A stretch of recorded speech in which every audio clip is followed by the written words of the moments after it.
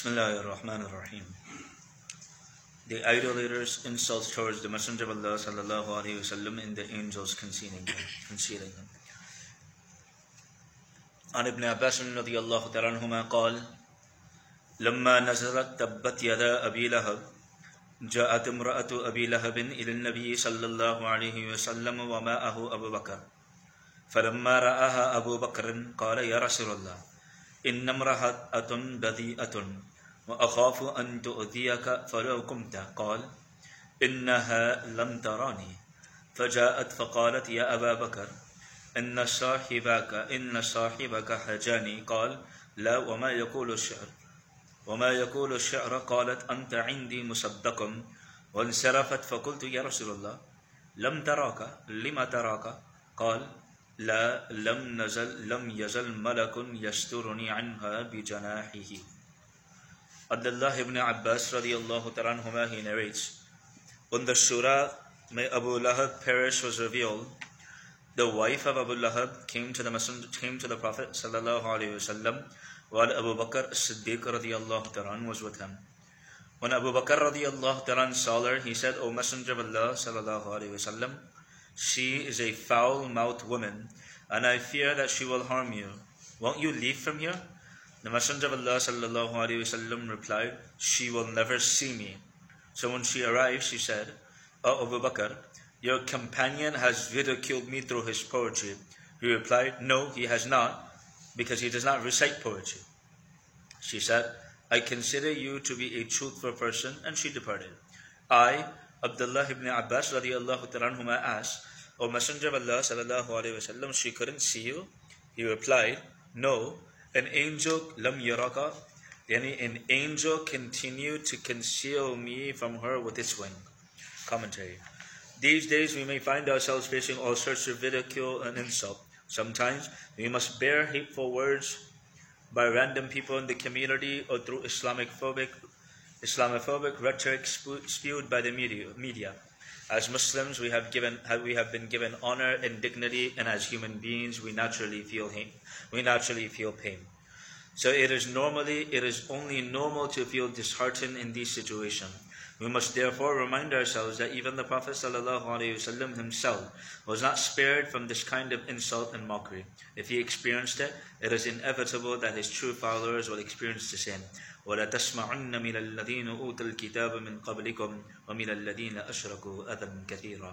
You will certainly hear from the people who received the revelation before you, and from the idolaters many hurtful things.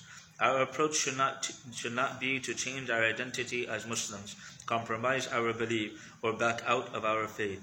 Rather, we should realize that insult and hurtful words will come, and our ideal response is what Allah subhanahu wa ta'ala himself has advised us. وَاصْبِرْ عَلَى مَا يَقُولُونَ وَهْجُرْهُمْ هَجْرًا جَمِيلًا. And be patient over what they say and avoid them graciously. Along with reassurance found in the verses, إِنَّ الَّذِينَ أَجْرَمُوا كَانُوا مِنَ الَّذِينَ آمَنُوا يَضْحَكُونَ وَإِذَا مَرُّوا بِهِمْ يَتَغَامَزُونَ وَإِذَا انقلبوا إِلَى أَهْلِهِمْ انقلبوا فَكِهِينَ وَإِذَا رَأَوْهُمْ قَالُوا إِنَّ هَؤُلَاءِ لَضَالُّونَ وَمَا أُرْسِلُوا عَلَيْهِمْ حَافِظِينَ فَالْيَوْمَ الَّذِينَ آمَنُوا مِنَ الْكُفَّارِ يَضْحَكُونَ عَلَى الْأَرَائِكِ يَنظُرُونَ هَلْ ثُوِّبَ الْكُفَّارُ مَا كَانُوا يَفْعَلُونَ. Those in sin used to laugh at those who believed, and whenever they passed by them, they would wink at each other in mockery. And when they returned to their own people, they would return jesting. And whenever they saw them, they would say, "Behold, these are the people truly astray, that they had not been sent as keepers over them. But on this day, the day of judgment, the believers will laugh at the disbelievers on the thrones of dignity, and they will command the sight of all things. Will not the disbelievers be paid back for what they did?" The most difficult day for the Messenger of Allah sallallahu alaihi wasallam. عن عائشة رضي الله تعالى عنها أنها قالت للنبي صلى الله عليه وسلم: هل أتاك عليك يوما كان أشد من يوم أحد؟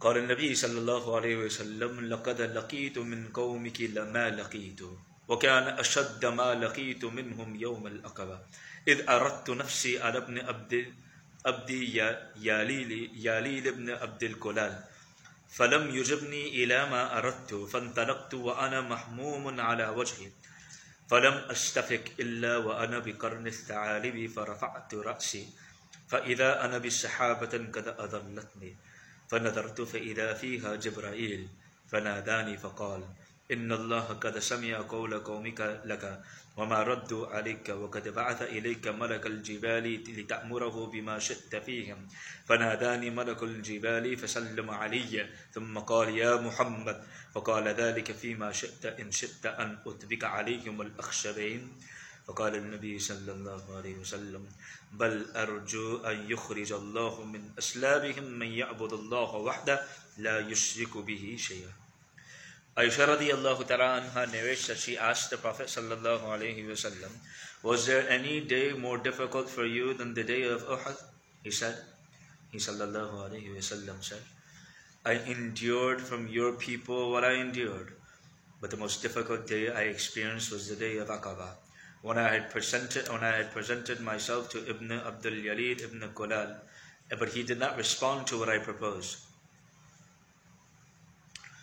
So I left, overcome with grief, and I did not come out of that state of distress until I reached Qarn al-Tha'alib. When I looked up, I noticed a cloud was shading me. I looked towards it and suddenly realized that Jibreel alayhi salatu wasalam was in the cloud. He called out to me and said, verily Allah subhanahu wa ta'ala heard what your people said to you and how they rebuked you. So Allah has sent the angel of the mountain to you so that you may command him to do whatever you want to them. The angel of the mountain called out to me, greeted me and said, O Muhammad, I will do whatever you want. If you want, I can collapse upon them 2 mountains surrounding them. So the Prophet ﷺ said, no, rather I hope that Allah will bring forth from their offspring those who will worship Allah alone without ascribing any partners to him. Commentary. The day the Messenger of Allah ﷺ is making reference to is the day he was driven out of Ta'if. This was a harrowing day wherein the Prophet ﷺ was abused on no other day. After the passing of Abu Talib, the Quraysh intensified their efforts against the Messenger of Allah ﷺ. The people sought a refuge for the Muslims where they thought they would be left to practice their deen freely. This led him to Ta'if, a city belonging to the tribe of Banu Thaqif. He presented Islam to the leaders of the tribe and sought assistance from them. However, they scoffed at him at his invitation to Islam and refused his request. Then the chiefs riled up the slaves and the most insolent people of their tribe to ridicule and jeer at the Messenger of Allah sallallahu alaihi wasallam.